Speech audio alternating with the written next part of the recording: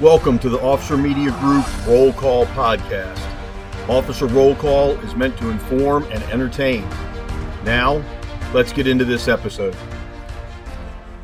Welcome to the lineup, Officer Magazine's roundup of this week's police and law enforcement news. I'm your host, Joe Vince, assistant editor for Officer Magazine, and with me today is happily retired Lieutenant Frank Borelli. Good morning and welcome to Friday. Good morning, Frank. Today's episode, we've got two themes we're going to hit on, so let's get right into it. Our first topic is officers helping saving lives, preventing disasters. Our first story comes out of Fontana, California, and it's a great example of teamwork between a dispatcher and an officer. When the driver of a vintage car suddenly found out she had lost her brakes, she called 911 in a panic. The dispatcher tried to give her ways to stop her vehicle. None of those work. An officer called to the scene, caught up with the car, found a creative way to prevent a deadly crash. He positioned his cruiser in front of the vehicle, and as the vintage car hit the back of his vehicle, he hit his brakes and was able to stop the car. The woman's vehicle had minor damage, but the biggest thing is no one was injured and everyone is able to walk away from it and have a story to tell. Yeah, it's really interesting in this case, Joe. You know, we see all these patrol vehicles today with push bumpers on the front end, and we use them for pushing cars out of roadways or, moving something or to cushion ourselves in the event that there is an accident as part of a chase or something else. You don't think about the back end of the cruiser. And for the people who take time to look at this story, this 1947, you said vintage, and I'm like, yeah, that's vintage. 1947. God, what kind of vehicle is this? Green. It's a Chevy Suburban. It's got to have weighed more than that Ford Explorer patrol vehicle that was used to stop it. But this is number one, creative thinking. Number two, great usage of a vehicle. And I can't imagine what the officer's thinking as he does it. He's thinking, okay, there's going to be damage to my back end of my cruiser. I'm going to have to explain that to the boss. There's going to be damage to this vintage Chevy Suburban. I'm going to have to explain that to the boss. I mean, I don't even know how the insurance claim would start to go on this, but kudos to the officer for being able to, and the dispatcher for trying to help out, for getting this vehicle stopped before more damage and more harm was done. Right, because you described the car and it looks like a tank. So if this woman had tried to stop by driving into another vehicle or into property, who knows what kind of damage would have been done. And again, it shows just how quickly officers and dispatchers have to come up with solutions on the spot in order to prevent tragedies. And again, like you said, great creative thinking by the officer, which leads us actually nicely into our next story. This is out of, and I hope I'm pronouncing this properly, Toole, Utah. Police officers were responding to a report of a vehicle that had crashed in a reservoir, and bystanders were already there trying to help out. The van had submerged into the water, and a 12-year-old girl was still trapped inside. The officers who arrived at the scene quickly ditched their gear, went into the water. They tried to break a window and open doors, unsuccessful in both times. Officer got out of the water, got his weapon, and actually shot out one of the windows in order to reach the girl and pull her out. This is the first time I've seen a lot of these stories working as a news editor, where officers rescue people who are trapped in submerged vehicles. This is the first time I have ever heard of an officer use his handgun to have to shoot out a window in order to reach someone. I can't imagine it, Joe. So I'm an experienced scuba diver. All right. And one of the things we learn is that sound waves travel 4 times better in water than they do in air. Now, I want you to think about that for a moment. If you've ever been on the firing line on a range and had somebody fire while you didn't have on your hearing protection, you know just how loud that gunshot is. And then Mm-hmm. make it 4 times that underwater. Um, and then add on all the other considerations. Number one, guns aren't made to function underwater; they're made to function in air. So technically, you have a blocked barrel. I mean, it's full of water when you pull that trigger. Um, you don't know if that gun's going to function right. You don't know if it's going to Mm-hmm. blow up in your hand. Um, you don't know what the bullet's going to do. I mean, it's decelerating a lot faster in water than it is in Right. the air. I mean, to the officer that did this, absolute kudos. Tip of the hat. I mean, I wouldn't want to pull the trigger. The barrel would have to be damn near right up against the glass. You have to make sure it's not going to do damage on the other side of the glass. And then you know that once that glass breaks open, the entire body of water is trying to get into that vehicle. And then you've got to get that victim out. Now, the article does say she was unconscious and not breathing when they got her to land. They did CPR. She was taken to the hospital. She's expected to recover. And the cool part to me, another cool part, because this whole thing is cool to me. They used a tow strap to pull the girl to land, so it wasn't an officer just trying to swim and take her to land. They've got a tow strap, which means looped it around her. They've got a whole bunch of people that can pull on it. It's a much faster resolution than just I'm going to save her life swimming to rescue her. Creative thinking all around. I want to know how the officer's hearing is.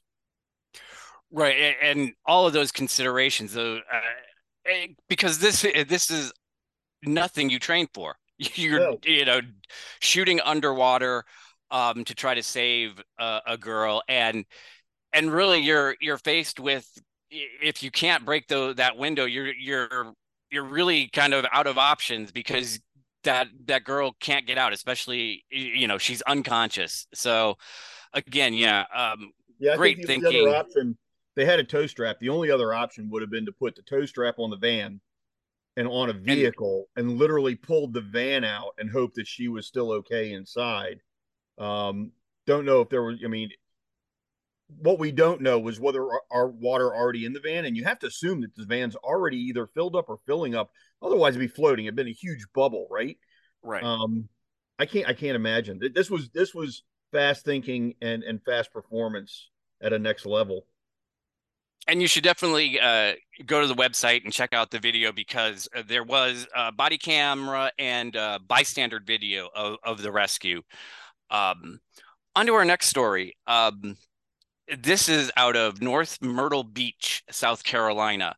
And a great example of the type of keen observation skills officers need to have in any situation.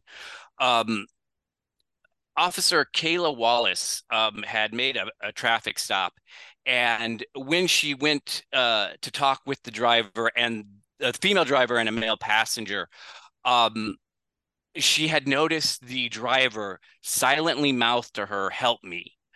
Um, when she caught that silent message, she immediately removed the male passenger from the vehicle and put him into her cruiser, and then spoke with the driver.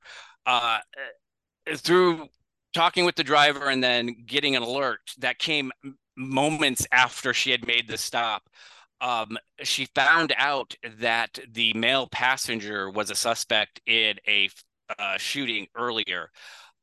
And this ended up resulting in an arrest. Yep. Again, uh, thinking on your feet of not only being observant to catch that message from the driver, but also then to handle the situation in such a way that it doesn't escalate and become even more dangerous with an armed suspect, um, and ending up with everyone safe. Yeah, I'd like to know, and Officer Wallace did a great job. I'd like to know a couple of things. It's just the curiosity questions we'll never know the answers to. Did the driver intentionally run the red light after seeing a patrol Mm, vehicle, hoping for the stop and the intervention? Um, did the officer take the male passenger out? Um, I don't know that I'd have done that. I think because it's kind of uncommon in my experience to get the passenger out without getting the driver out. You get the driver out under a whole slew of pretenses. So I wish I could, just read Officer Wallace's mind and know what she was thinking, that she took the male passenger out and what she used as a justification or an explanation to him for that, that he just went along. I mean, maybe he was just hoping I don't do anything. They don't, I just shot somebody. Hopefully I got to stay out of trouble. But I think if I was Officer Wallace, I'd have got the driver out and taken her back under some other pretense. Um, and, then I Yeah, could have talked to her away from the mail. But just, the things we don't know, again, kudos to Officer Wallace. and again, and true, and that all taking him out of that vehicle also was fortuitous because the weapon that he had was under the seat, so it wasn't on his person. So the reverse of it, he could have been in the car all by himself with the gun, and if he felt threatened, pull it out and start shooting. So again, a lot of circumstances working in her favor as well. But the again, thinking on her feet and catching that silent message, that's something you see in movies. Yeah. But in this case, it absolutely played out great. We're gonna switch topics now and move on to an issue that has been plaguing police departments and law enforcement agencies for years now, and that is recruitment and retention of officers. Starting off, we're going to go to Wichita, Kansas, where the police department there has temporarily dropped its aptitude test for recruits as an entry exam. This is something they're trying to do in order to help with recruitment and help with officer shortages. However, the Fraternal Order of the Police says that eliminating this exam is not going to help the department at all. This is something we've been seeing across the country with departments kind of reworking their entry tests in order to create a larger hiring pool because the department that is flush with officers or not critically short of officers is a rarity now. Frank, what's your take on this? So, if you read through the article, you see where Wichita said that this is the removal of the aptitude test was specifically because it didn't adequately assess writing skills. And I can tell you firsthand, a lot of uh, high school graduates today and even college graduates today do not really have great writing skills as we used to know them, quote unquote, back in the day. Grammar is not as much of a focus. Correct spelling is not as much of a focus. People using their creative thinking to respell words and reshape sentences, and even they write just like they talk on the street. And what we talk is not what we say is not necessarily always grammatically correct. So writing can be a big issue, and that's what Wichita says. But when you look at it, anytime you remove a standard or you reduce a standard, you get less capable results that recruits, and that's the bottom line. So I'll go to another city I knew of a long time ago in the early '80s. They were having a hard time getting enough recruits, so they lowered their testing standard. You had to have an 80% on their test. They lowered it to 70%. They increased their recruiting pool by almost 30%. Fantastic. But then they end up hiring people who have proven themselves less capable in the recruitment process. And then they get on the street and the police department surprised that these less qualified recruits are having more problems performing. There's a direct correlation here. If you hire, poor recruits, not qualified recruits, you can't make the golden egg out of the rotten one that you hired. You end up with Mhm. something that kind of just fills a seat, and that's going to hurt them. There's a liability attached to this that they're not aware of or they're ignoring. I appreciate the FOP's outlook on this. Lowering standards, removing aptitude tests, none of that is the answer. How about better pay? How about better benefits? How about some politicians that back their officers rather than playing the political game and pandering to the people who complain about the police? There's a part of this article that says they did a survey, and the police in Wichita described it as broken, dysfunctional, and horrible. That sounds like a morale problem. That doesn't. I mean, if you've got that big of a morale problem, you're going to have an even bigger recruiting problem, even if you pay well. Nobody Right. wants to work at a bad police department. And if that's already an issue, like you said, bringing in recruits that don't meet the standard that you'd like to uphold is not going to help it. Um, Boy, I guess about a year ago, maybe a little longer, a story I did about recruitment and retention, talking to chiefs and sheriffs across the country. That was the biggest thing they said was as tempting as it and as much as you might feel like you need to just fill spots with bodies, you have to fight that because you're doing a disservice to your community and you're going to make more problems for yourself in the long run because of officers who um shouldn't be in that position. And you have to kind of hold yourself to that standard as well to make sure that you're getting the right people for the job. And what you said, they echoed what you said, Frank, which is you need to make the pay, the benefits um, commensurate with the type of job that you expect them to do, and that's the way you're going to get better candidates. Yeah, and when you look into this article, it shows that it's a much deeper problem than just one aptitude test and whether or not it's there. Their recruiting is down 80%. At some of these meetings, when they talk about recruiting and retention and hiring standards and all that, you've got the mayor making statements that could be viewed as negative about the chief. You've got a city manager who doesn't even show up, which may be indicative of problems between the city management and the elected politicians. I mean, there are so many things that can be wrong, and they all have the possibility of impacting public safety. And quite honestly, politicians don't care if it gets them reelected. But And oh, and speaking of politicians, that moving on to our next story, and this is perfectly done. hey, that's why you pay me the big bucks. This is out of Boston, and the new budget that is going before the mayor, new city budget, includes cuts of $31 million for the Boston Police Department. This budget was passed by a 7-5 vote.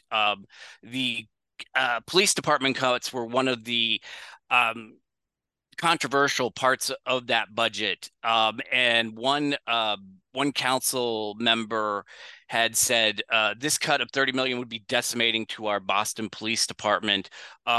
And clearly the Boston Police Patrolmen's Association not happy with it. They said that lawmakers are too busy grandstanding with police biases. Um, Following the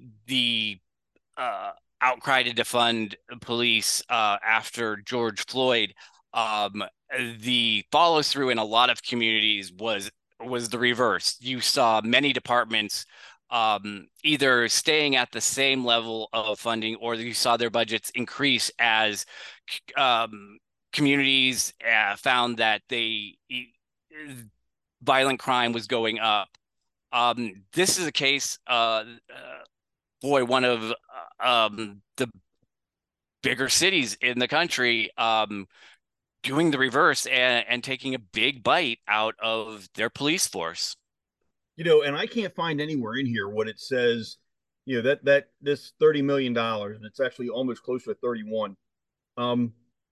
What's that out of? I mean, if they have a $500 million budget and it's being cut 31 million, that's a big chunk.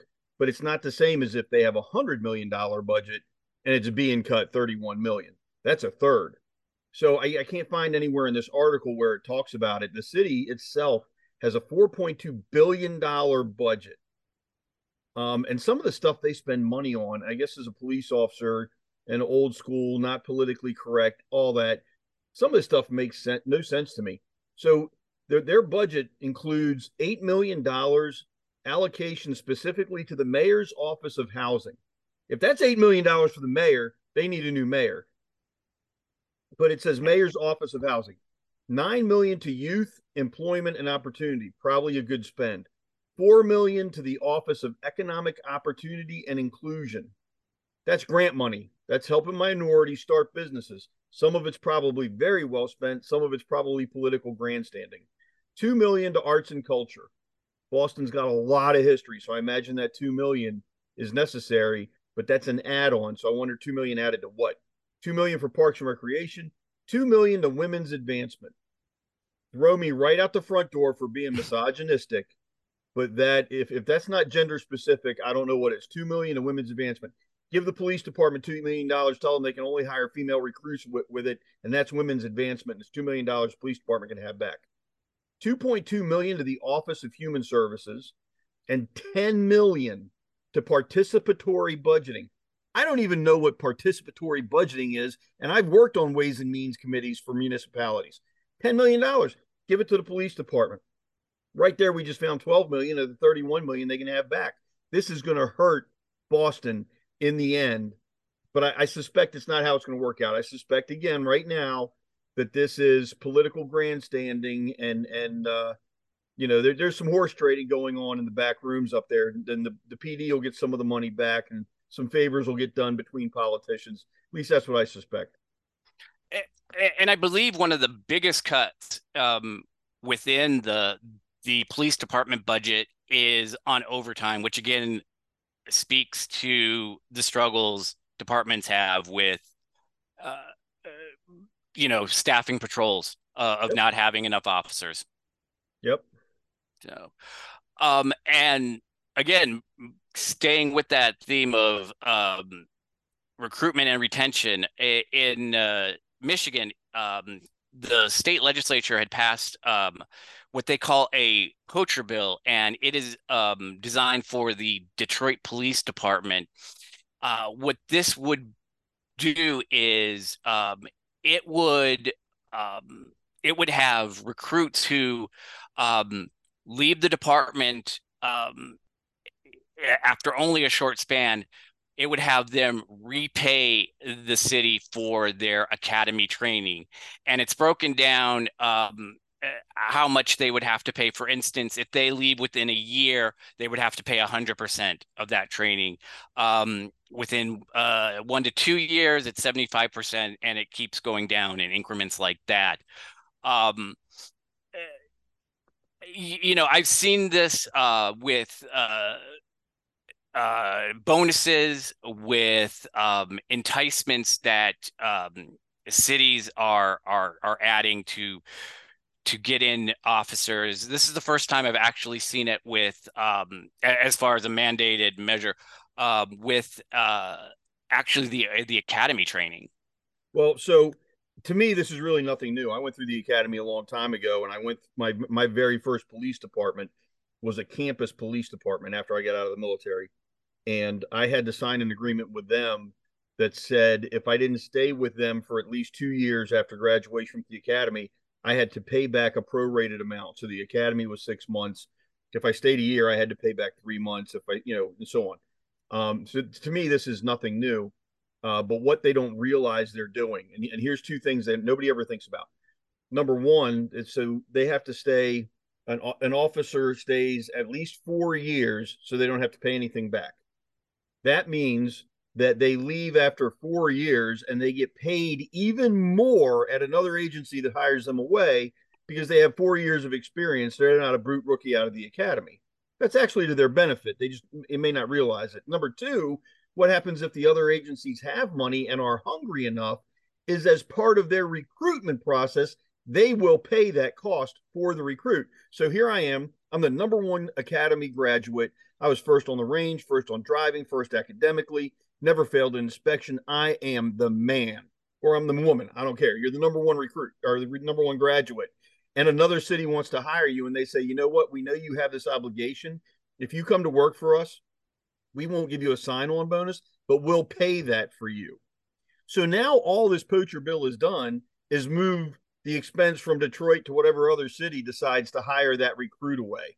And there's a lot of other cities that can afford it more than Detroit can.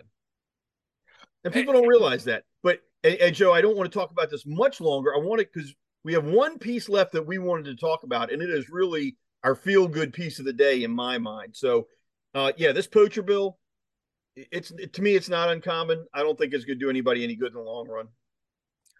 And moving on to our final story, this is out of Tempe, and Officer Candace Canavel was crowned Miss Arizona, and later this year she will compete for the Miss USA title. First off, congratulations, Candace. This is great. One of the things that she's trying to use this as a platform to be a role model for teens and women, and kind of bridge her two careers, I suppose. And I just think it's really great that she's using this platform. I also think, my God, I don't care what you might think of competing in a pageant. That is not an easy side hustle. I'm sorry. That is a huge commitment. And to do that with also the huge commitment of being a police officer, and in this case, a hostage negotiator with the SWAT unit. My hat's off to her. That's a great accomplishment. Indeed. And the reason I wanted to talk about this article in particular, congratulations to Candace Cannavale. This shows, a lot of people look at police officers and all they see is a police officer. They see a badge, they see a uniform, they see a gun, they see an equipment vest, they see whatever. They see the mean person that's going to do this or going to do that. They don't think about that police officer as a human being beyond, if at all, very much. They don't think about the husband, the wife, the daughter, the brother, the sister, whatever. When you look at the pictures and you have Officer Cannavale full uniform, ready to work the street, and she has to continue to work the street. And then you have the pictures of her holding the flowers, having just been crowned Miss Temp USA. And, it really does show the human side of law enforcement, that no matter what we do, we can't seem to get the community to embrace. We can't seem to get much of our, those we serve, to really realize how, humanity is not something that's, on the skin. It's not just skin, surface, shallow. It's who we are. It's what we are. We do this job that we don't stop being human. We don't stop having dreams. We don't stop having other goals. We don't stop having enjoyments and hobbies and commitments to families and all that stuff. And this is one of those perfect examples. Well said. That's it for this episode. As we record this, it's right before Father's Day. And first, happy Father's Day, Frank. And to you, sir. And to you. Thank you. And second, I'd like to shamelessly plug another Officer Magazine podcast, Undercover Dad, which I host with my dad. And we talk about his time as an undercover ATF agent in Detroit in the 1970s. So check it out. You can find it on Podbean or wherever you listen to your podcasts. And we hope you are back again next week. Take care and stay safe. Happy Father's Day. Make sure you enjoy time with your retired ATF dad this weekend. Thank you. And you enjoy time with, I hope, with your children. If I wish. They're all over the place. I don't get to enjoy time with them, but I'm sure I'll talk to them. All right, everybody listening, stay safe. Remember, it's just a job. Go home at the end of your shift and enjoy that family. Thank you for listening to this week's episode of The Lineup. Please remember, the opinions voiced are not those of Officer Media Group or Endeavor Business Media, but only those speaking those opinions themselves. Thank you and stay safe.